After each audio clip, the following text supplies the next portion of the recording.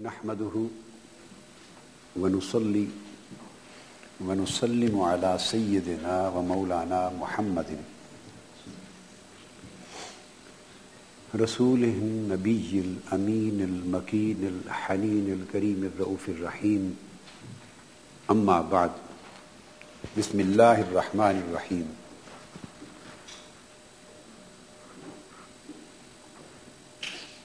Respected and honorable guests,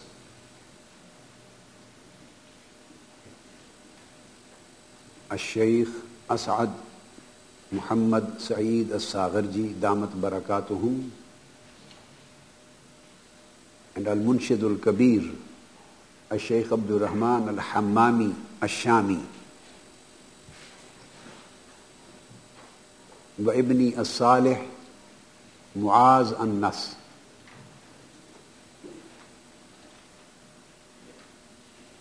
and dear sisters and brothers and daughters and sons,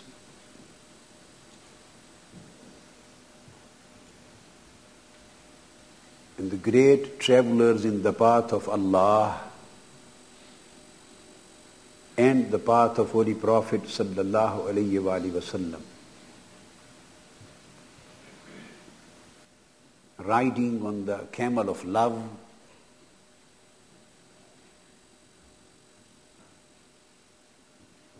and hoping some for the drops of divine wine of His gnosis, His ma'rifah and His nearness. And I hope Almighty Allah,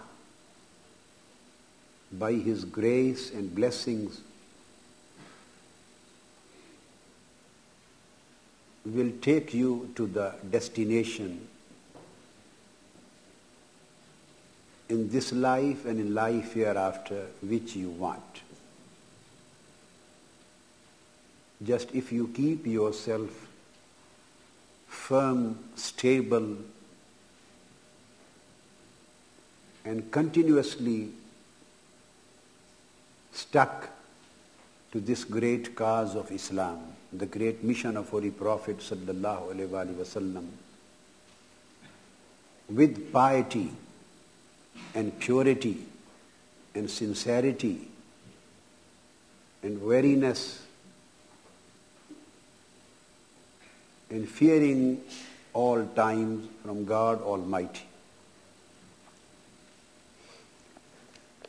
Alhamdulillah ta'ala, we are starting this second discourse from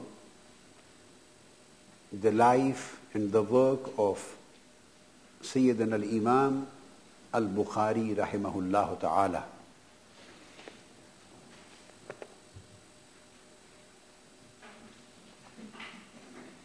His name is Abu Abdullah Muhammad bin Ismail bin Ibrahim bin Mughira.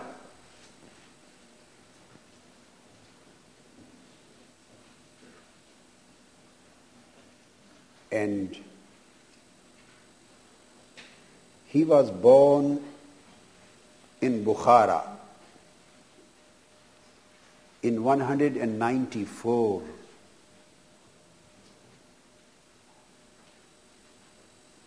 after Jummah prayer in the month of Shawwal.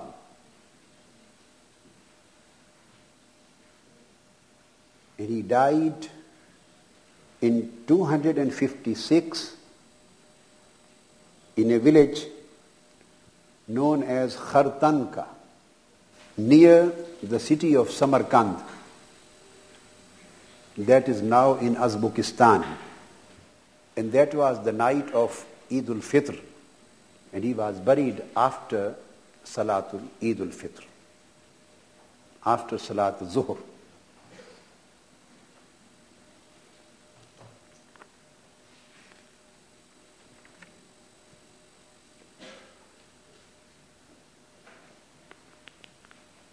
During his childhood,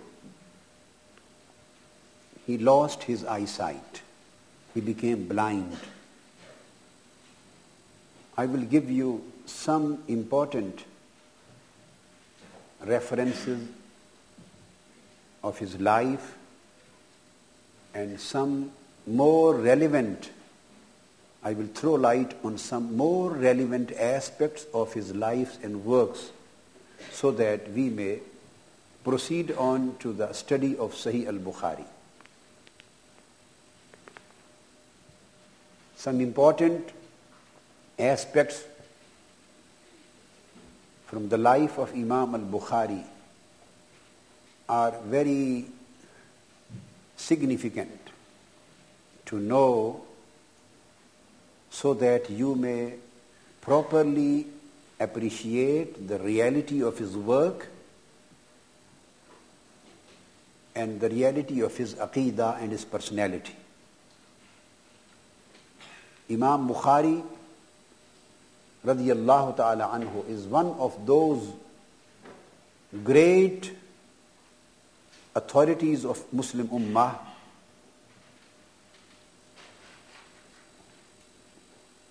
who are in some of our circles wrongly known, who have been misinterpreted, who have been misquoted, who have been misunderstood. He is one of them. This is a statement which I have made, and I hope inshallah ta'ala you will clearly understand the truthfulness of this state and correctness of this state when you will go through the study of ahadith of Sahih Bukhari. So he became blind in his childhood. His mother was a great saint of her time. She was a waliyah kamila with miracles, with karamat. She was praying to Almighty Allah. So she saw Sayyidina Ibrahim alayhi salam in her dream. So this is, you can say, the beginning of his academic life, which starts from a spiritual dream.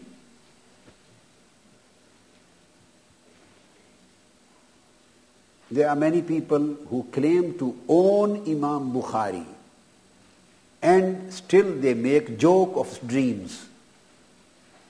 They own Imam Bukhari and they make joke of dreams and they do not believe in the spiritual dreams and their effects. And they do not believe in the real blessings which can be achieved and attained through dreams.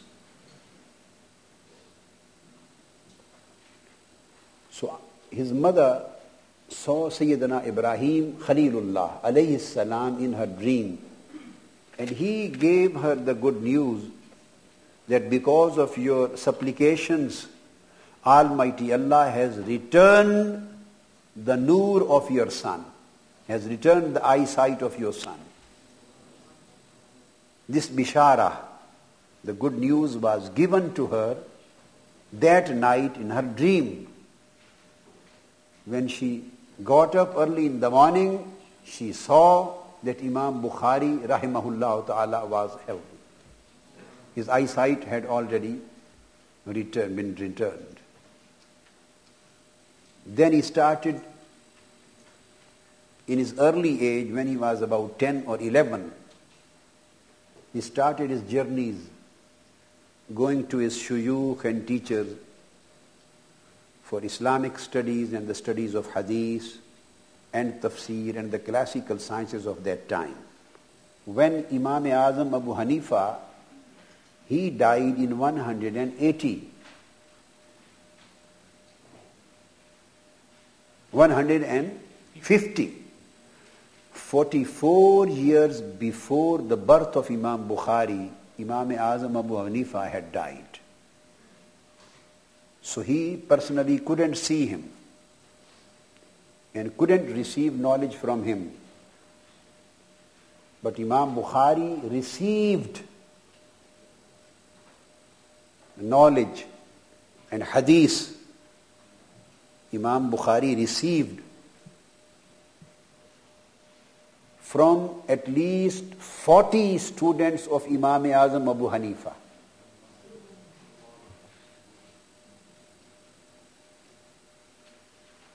The total number of shuyukh of Imam Bukhari goes up to 1080. He studied under 1080.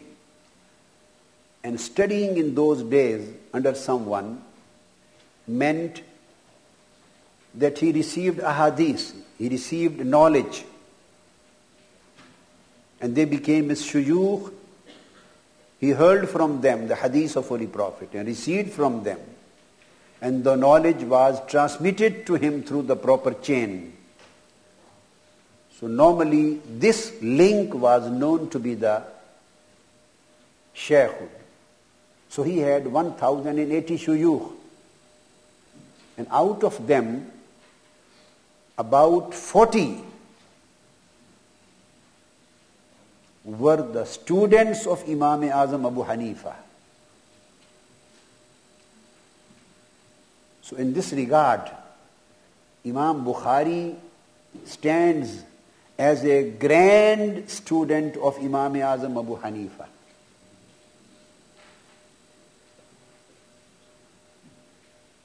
He becomes his grand sheikh. Some of them were directly students of Imam Abu Hanifa, and some of them were the students of Imam Abu Hanifa.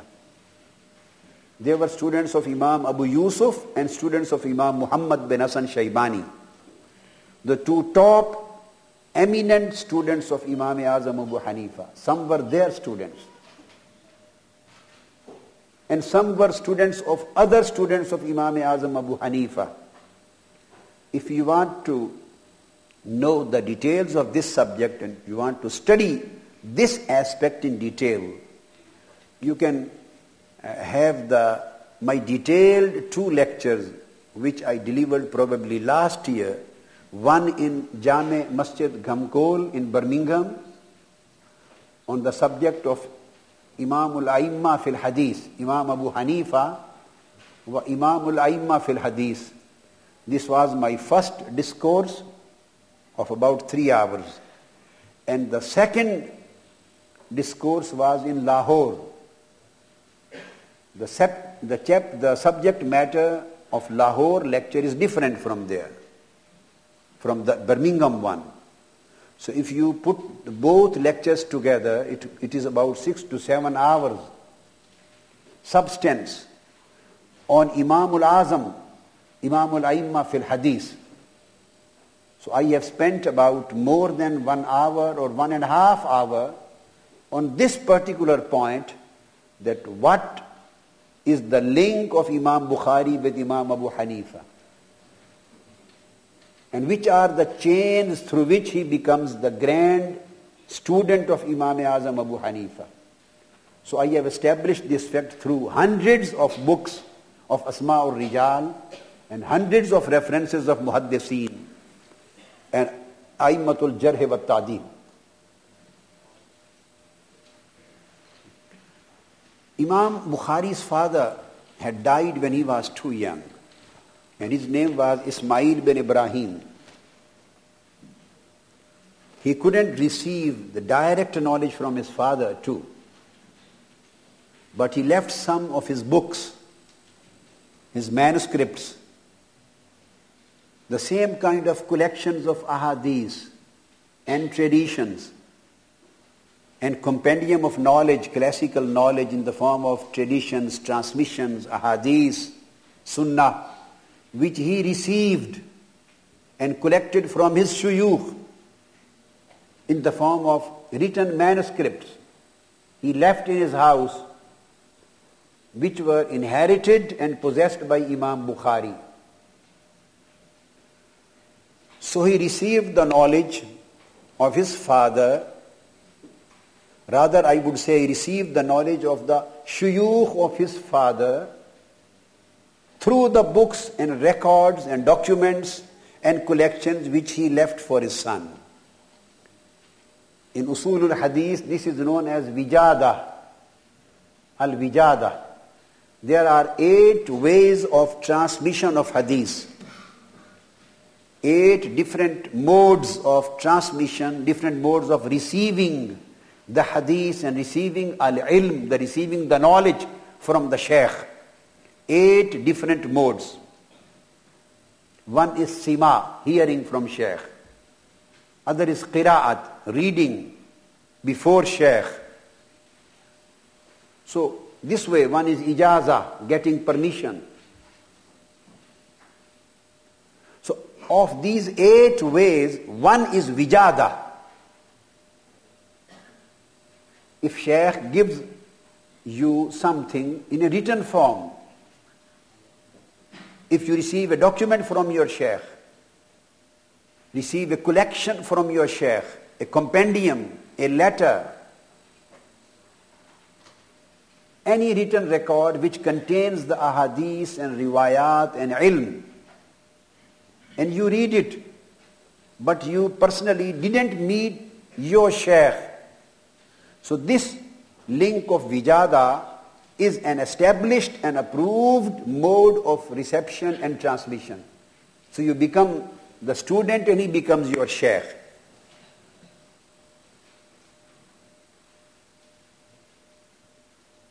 In this way, let me tell a very significant point, very interesting point of ma'rifatu makanati Rasul sallallahu alaihi wasallam.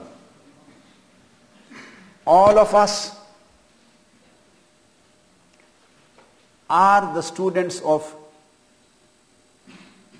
Ash-Shaykhul Azam Sayyidina Muhammadun al-Nabiy al-Habib al-Mustafa sallallahu ta'ala alayhi wa sallam, because we are receiving his ilm and his knowledge through his books of ahadith, through the chains of narrators.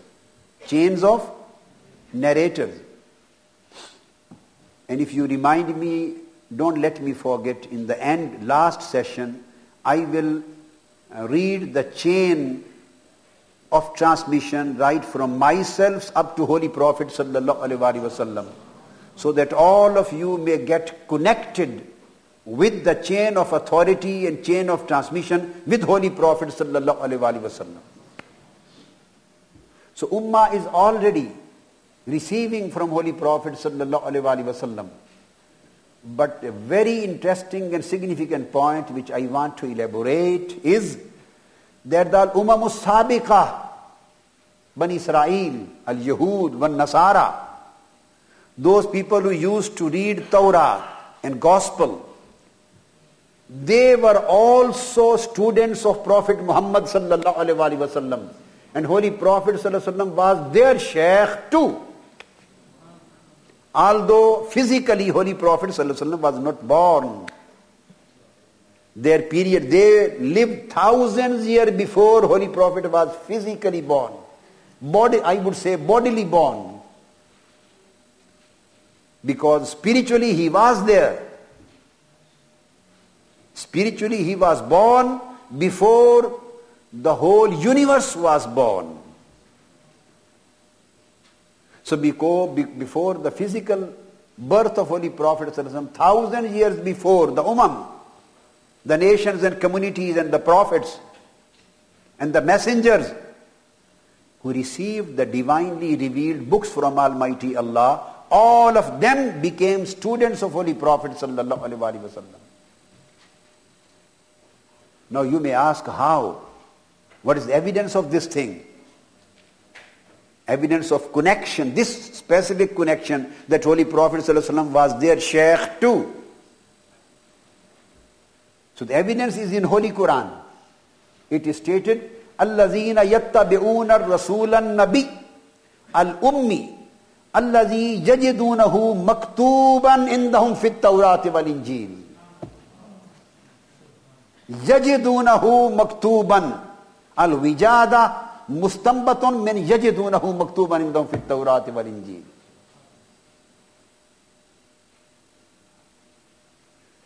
That those who obey and follow the messenger of Allah and the prophet of Allah, who didn't study under any person in this world, he studied just under Almighty Allah. This is the meaning of ummi.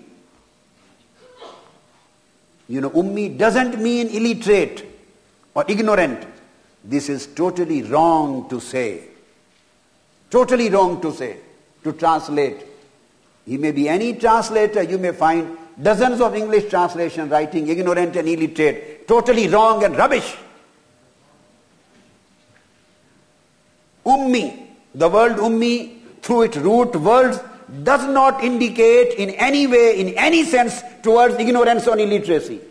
The word ummi means, technically, the one who did not study under any teacher, who did not study in any school, who did not study any book from any teacher. The prevalent ways of studying, who did not adopt the prevalent ways of studying from people. He is the ummi. And the one who does not study from the people, and he gives knowledge to the whole humanity. So there should be some teacher for him too. So Quran says, how can one say that he is maazallah illiterate when Quran says, وَعَلَّمَكَ مَا لَمْ تَكُنْ تَعْلَمْ وَكَانَ فَضْلُ اللَّهِ عَلَيْكَ عَظِيمًا. How can be illiterate? Quran says, I taught you. Allah taught you, and Allah inculcated the whole knowledge into you, and He gave you the knowledge of each and everything which you did not know before. وَعَلَّمَكَ مَا لَمْ تَكُنْ تَعْلَمْ. And Quran says, Ar-Rahmanu allama al-Quran, khalaqa al-insan allamahu al-bayan. And Quran says, وَيُعَلِّمُكُمْ مَا لَمْ تَكُونُوا تَعْلَمُونَ. He teaches you. How can an illiterate teach the people? How can an illiterate teach the people? يُعَلِّمُكُمْ مَا لَمْ تَكُونُوا تَعْلَمُونَ. So ummi means the one who studied just under Allah, who was taught by Almighty Allah. And there was no one in this world who could teach him. He is the ummi. So I was telling, so that through Vijada, the Ummah of ancient times also became the students and recipients of Prophet's knowledge. And we also became the recipients of Prophet's knowledge through our shuyukh, chain of transmitters. So in this way, Imam Bukhari became the grand student of Imam Azam Abu Hanifa. Sometimes between him and Imam Azam there was one shaykh, sometimes two shuyukh. He died, his father, when he was young.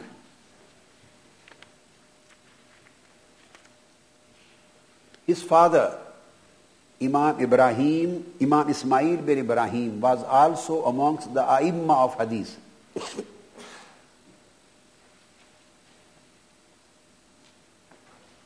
The great authorities on Asma'ul Rijal and Tabaqatul Muhaddiseen, they have written his name in the Tabaqatul Muhaddiseen. He was among the A'immah of Hadith.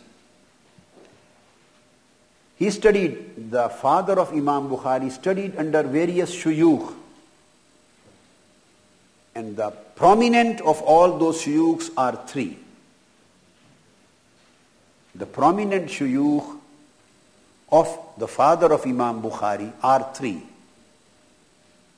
One is Imam Abdullah bin Mubarak. He is Shaykh of Imam Ismail bin Ibrahim al-Bukhari.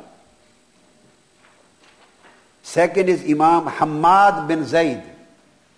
Imam Hammad bin Zayd. And the third is Imam Malik bin Anas.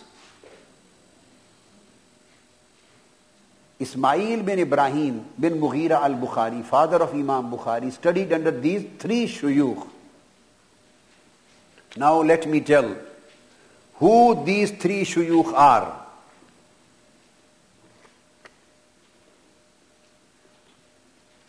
Imam Bukhari himself says in At-Tariq al-Kabir, but these were shuyukh of my father. Imam Bukhari wrote a book, At-Tariq al-Kabir and At-Tariq al-Saghir. In his book, At-Tariq al-Kabir, he himself says, these are the shuyukh of my father. and other A'immah on Tabaqatul Muhaddiseen and on Asma'ul Rijal, they also mentioned the same names. Now, I want to tell who are these three shuyukh, Imam Abdullah bin Mubarak and Imam Hammad bin Zayd. This kitab, Jami Bayanul Ilm, he writes on page 289, he says, Qala al-Imam Ali ibn al-Madini, the one whose name I mentioned yesterday. He says about Al-Imam Abu Hanifa. Abu Hanifa, Rawa anhu Thawri, wa Ibn al-Mubarak, wa Hammad ibn Zayd, wa Hushaym, wa Waki bin al-Jarrah, wa kaza wa kaza. Wa yaqul wa huwa thiqatun la ba'sa bih. Imam Ali bin al-Madini says that Imam Azam Abu Hanifa was thiqa. And Imam Ali bin al-Madini is Imam of Hadith and not Imam of Fiqh. This is a principle. When a Muhaddis says he is thiqa, it means he is thiqa in Hadith. And he says that Imam Abdullah bin Mubarak was student of Imam Azam Abu Hanifa. And Hammad bin Zayd also was student of Imam Azam Abu Hanifa.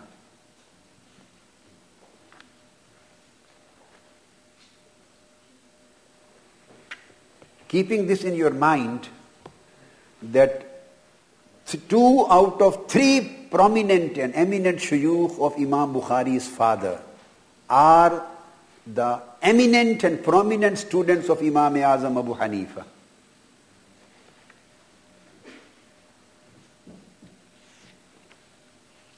Moreover,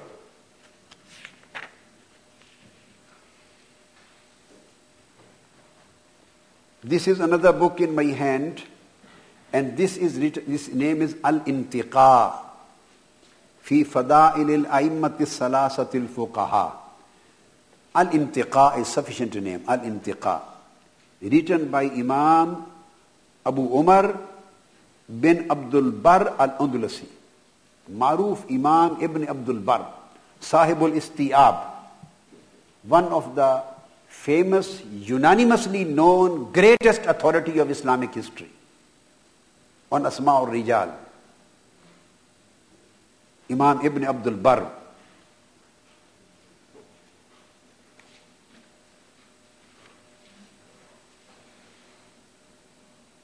And you know, all these references which you are getting from Qurtuba or Andalus, all these are non-Arabs.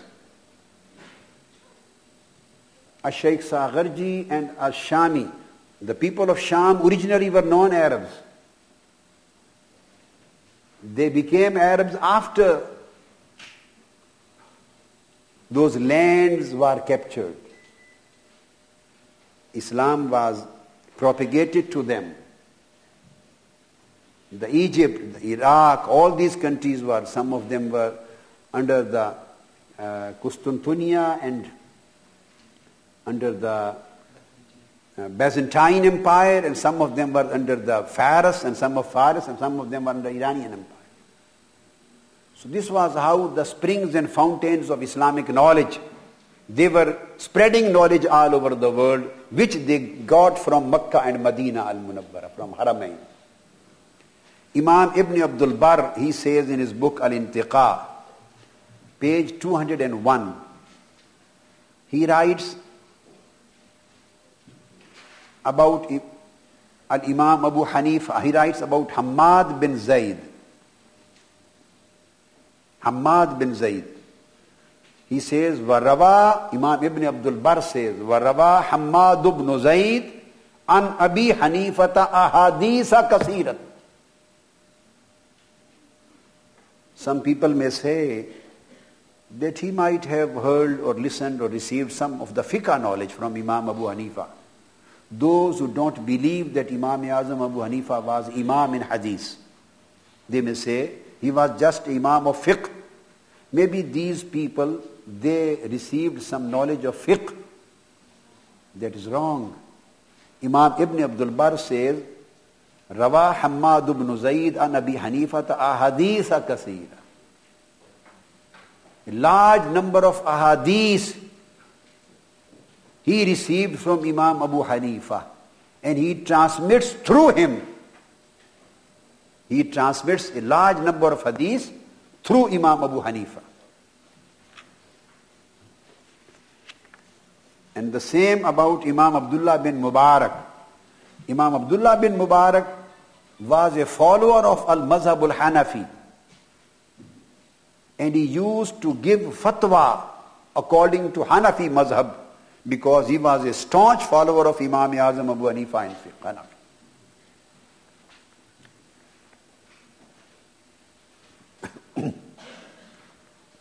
And Imam Abdullah bin Mubarak says, La ra'aytu ahadan aqala min Abi Hanifa. This is what Imam Abdullah bin Mubarak said. And somebody criticized Imam Abu Hanifa in his sitting of Imam Abdullah bin Mubarak. Criticized Imam Abu Hanifa. قَدْ تَعَنَا رَجُلٌ فِي مَجْلِسِهِ عَلَى أَبِي حَنِيفَةَ فَقَالَ لَهُ اسْكُتْ وَاللَّهِ لَوْ رَأَيْتَ أَبَا حَنِيفَةَ لَرَأَيْكَ أَكْلًا وَنُبْلًا. Keep quiet. You haven't seen who was Imam Abu Hanifa. If you had seen him, you would have found him right from his head to feet, the whole perfect intellect. And he was the follower of Imam Azam, student and follower. So, out of 3 shuyukh of Imam Ismail bin Ibrahim bin Mughira, the father of Imam Bukhari, out of 3, 2 of them, the prominent ones, were the students of Imam Azam Abu Hanifa radiyallahu ta'ala anhu.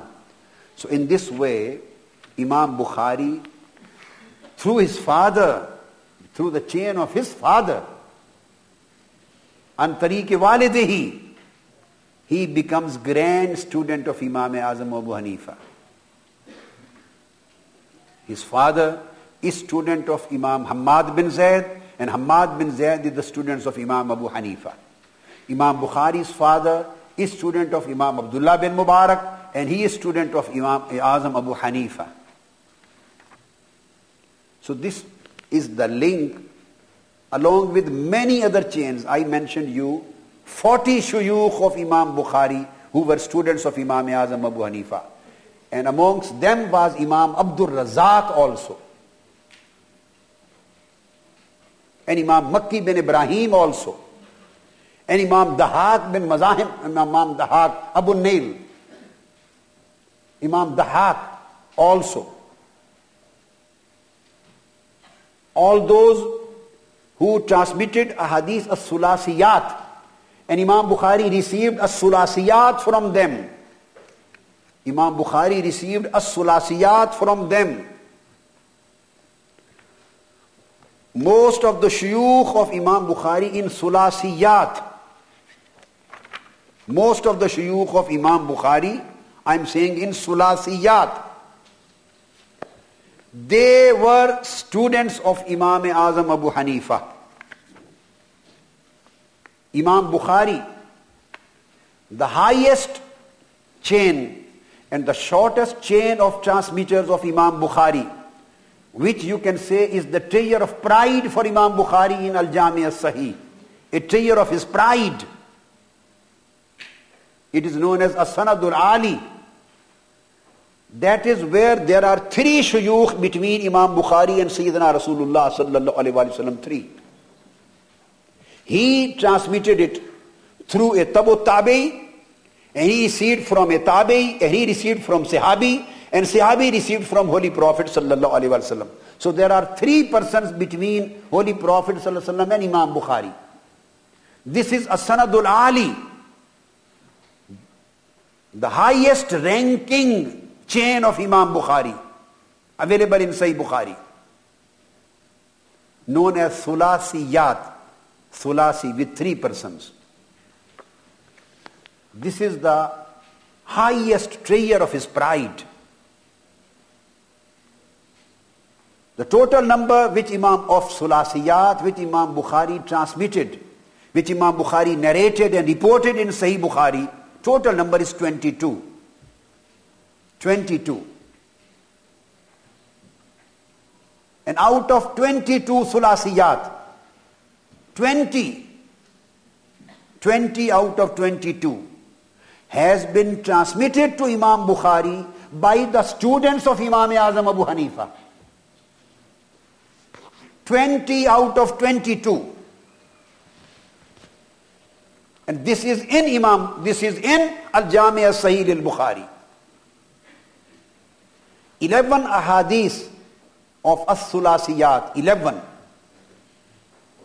They have been reported to Imam Bukhari and transmitted to Imam Bukhari by Makki bin Ibrahim. 11 out of 22. Makki bin Ibrahim is Imam Bukhari's Shaykh in Sulasiyat. And this Makki bin Ibrahim is a direct student of Imam Azam Abu Hanifa. Next. 6 ahadith out of 22 have been transmitted to Imam Bukhari by Imam Abu Asim al-Nabil al-Dhahak. 6 out of 22 are Sulasiyat. Abu Asim al-Nabil al-Dhahak is the Shaykh of Imam Bukhari, and he is a direct student of Imam Abu Hanifa. The reason why I am taking some time on this particular point is that those who claim to be the heirs of Imam Bukhari, the possessors of Imam Bukhari's knowledge, those who claim to be the owners of ilm of Al-Bukhari, and those who connect themselves with Jami' Sahih al-Bukhari, they are the deniers of Imam Azam Abu Hanifa. They are the deniers of A'immatul Fiqh. They are deniers of fiqh, deniers of A'imma al-Fiqh. They are deniers of Imam Azam Abu Hanifa. Rather, they don't have a good opinion about Imam Azam Abu Hanifa. That's why I am trying to explain what is the status, what is the station, what is the position of Imam Azam Abu Hanifa in the light of Jami' al-Sahih al-Bukhari. So Abu Asim al-Nabil al-Dhahak, the transmitter of 6 as-Sulasiyat, is also a direct student of Imam Azam Abu Hanifa. Then again, another transmitter of as-Sulasiyat in Sahih Bukhari is Muhammad bin Abdullah al-Ansari. He reported 3 ahadith, as-Sulasiyat. And Muhammad bin Abdullah Ansari is a direct student of Imam Abu Yusuf and Imam Muhammad bin Hassan Shaybani. They both are the greatest students of Imam Azam Abu Hanifa. So 11 by Makki bin Ibrahim, 6 by Abu Asim al-Dhahak, and 3 by Muhammad bin Abdullah Ansari. Total number becomes 20. So the total Sulasiyat of Imam Bukhari, which is classically known to be the treasure of his pride, which is known to be the pride of Imam Bukhari in Jami' al-Sahih, because Imam Muslim does not possess even a single Sulasi. There is no hadith as-Sulasi with Imam Muslim.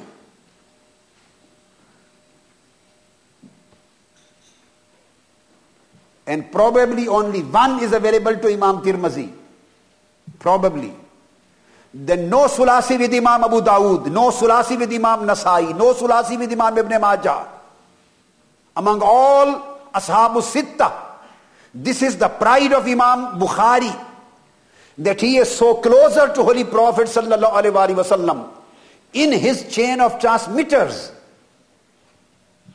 that he has only 3 persons between him and the Prophet sallallahu alaihi wasallam. And 22 is the number of his Sulasiyat. That's why it is known that this is the pride of Imam Bukhari, as-Sanadul Ali. Now the question is, whom did Imam Bukhari receive this pride from? Who are the persons who became the transmitters of this pride? Who are the persons who became the reasons of this pride? Who are the persons who became wasila of this pride? Wasila. Through whom he received this pride of sulasiyat. Total sulasiyat were 22, and 20 out of them has been translated to him by the students of Imam Azam Abu Hanifa radiyallahu ta'ala anhu. This is the pride of Imam Abu Hanifa and pride of Imam Bukhari, and link between them.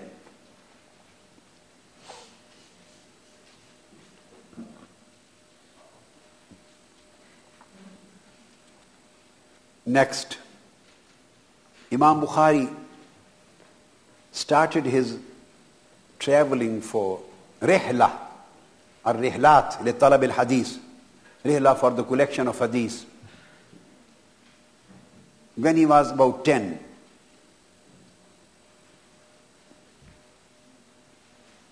And he says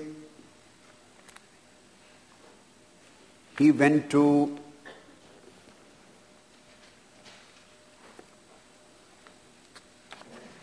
Makkah for receiving hadith. He went to Medina.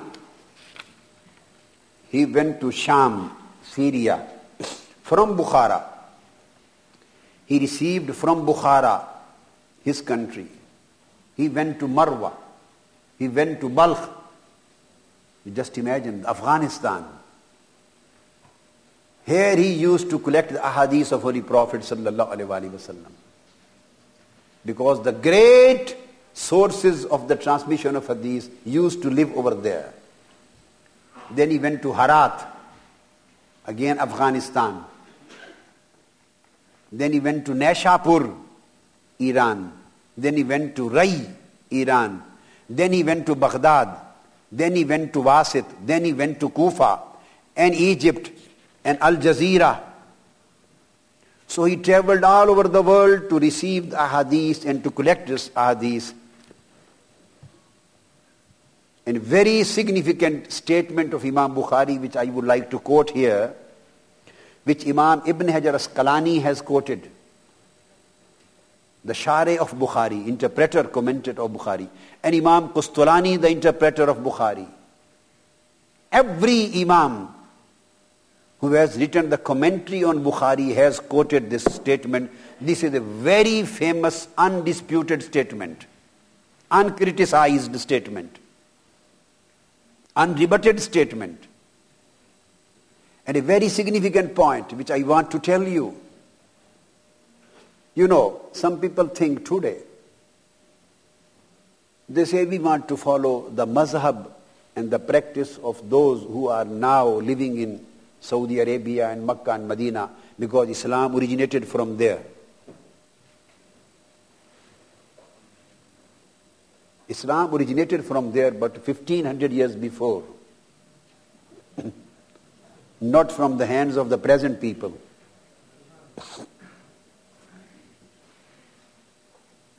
These were the days when someone could take into consideration the origin, the place of origin of Islam. These were the days, the early centuries of Islam, when this question was more appropriate to be taken into consideration. He went to Makkah and Hijaz and Sham, everywhere. But Imam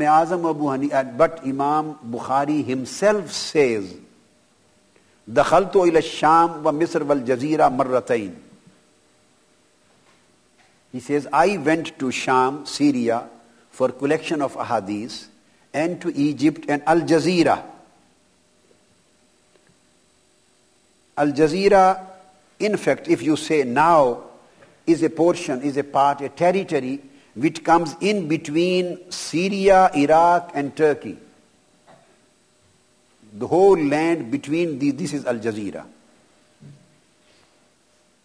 It was prolonged between Dajla and Farat. So he says, I went to Syria, I went to Egypt, I went to Jazeera, marratain, 2 times. The number of his visits indicate the number of ahadith which he could receive from there, the knowledge of hadith, how much was available in that land. This, in the number of visits, indicates this reality. Then he says, وَإِلَى الْبَصْرَ أَرْبَعَ مَرَّاتٍ. إِلَى الْبَصْرَ أَرْبَعَ مَرَّاتٍ. This is the place of Imam Hasan Basri. Imam Hasan al-Basri, the great Tabi'i, the student and disciple of Sayyidina Ali al-Murtada radiyallahu ta'ala anhu. And he is the Shaykh of Turuk as-Sufiyya.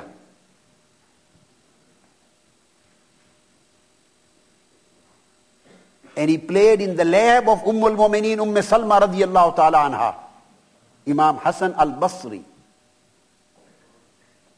He played with Sayyidina Imam Hasan and Imam Hussain.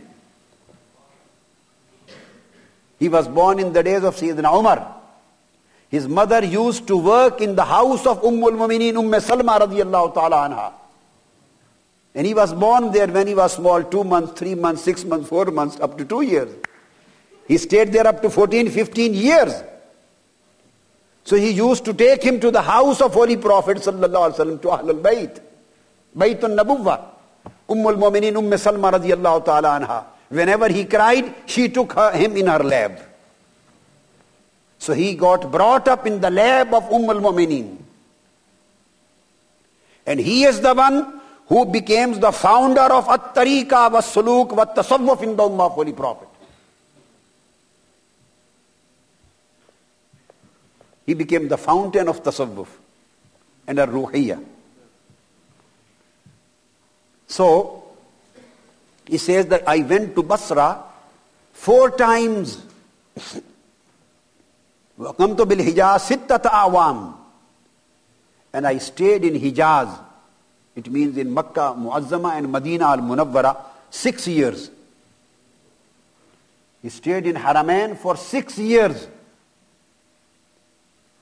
And then very significant and noticeable remarks which he has given. Then he says, وَلَا أُحْصِي كَمْ دَخَلْتُ إِلَى الْكُوفَةِ وَبَغْدَادَ مَعَ الْمُحَدِّثِينَ. And this is countless, my visits to Baghdad and Kufa. The number of my visits is countless. I can't count how many times I visited Kufa and Baghdad.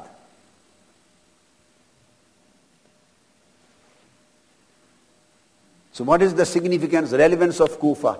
Kufa is the place of Imam Azam Abu Hanifa, where he was born. So Imam Bukhari goes countless times to Kufa and Baghdad to receive the ahadith from there. And the one Abu Hanifa who was born over there, who lived over there, right from 80 to 150 and died in Baghdad. Imam Bukhari says that my number of visits to Kufa and Baghdad is countless.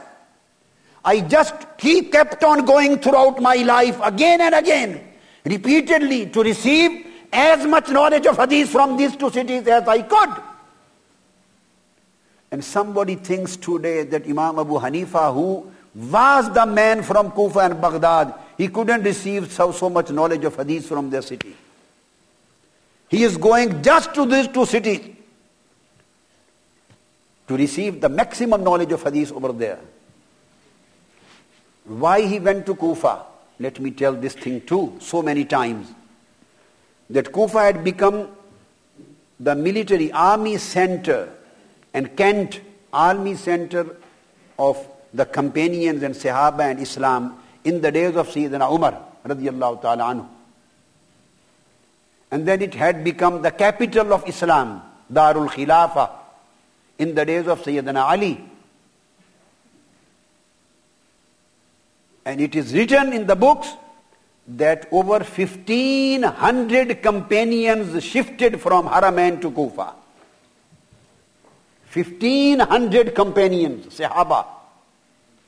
They lived in Kufa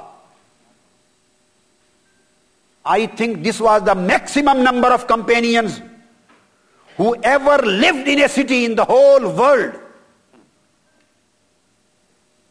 They left Makkah al-Muazzama, they left Medina al-Munawwara, because originally companions, most of them, they belonged to Haramain. When these lands were captured, and Sayyidina Farooq Umar, he concentrated on Kufa, because this was the headquarter for Persia, for Syria, and closer to the Byzantine area. And the Haramain Sharifan was quite far from there. So this became virtually the capital of Islamic world, which was touching the all territories around. It became the universal capital of Islam. Abdullah ibn Mas'ud was appointed there as the Chief Justice. And companions started shifting there, migrating there. And the number of the migrants of the companions raised up to 1,500 who lived in the city of Kufa. And Imam Ibn Sirin, a great Tabi'i, says that I visited there, Kufa, and I saw 4,000 Tabi'in. They had their own sittings and delivering the knowledge of hadith to the people. 4,000 Tabi'in. They were transmitting hadith of holy prophets. So virtually the Kufa had become the biggest center of the hadith of Mustafa sallallahu alaihi wasallam. The biggest center. The largest gathering of Sahaba and Tabi'in, and the scholars and authorities of hadith, they were found in Kufa. This was the place where Imam Abu Hanifa opened his eyes, where he was born. Where did he receive the knowledge of hadith from? And he compiled in the light of these ahadith al-fiqh al-Hanafi.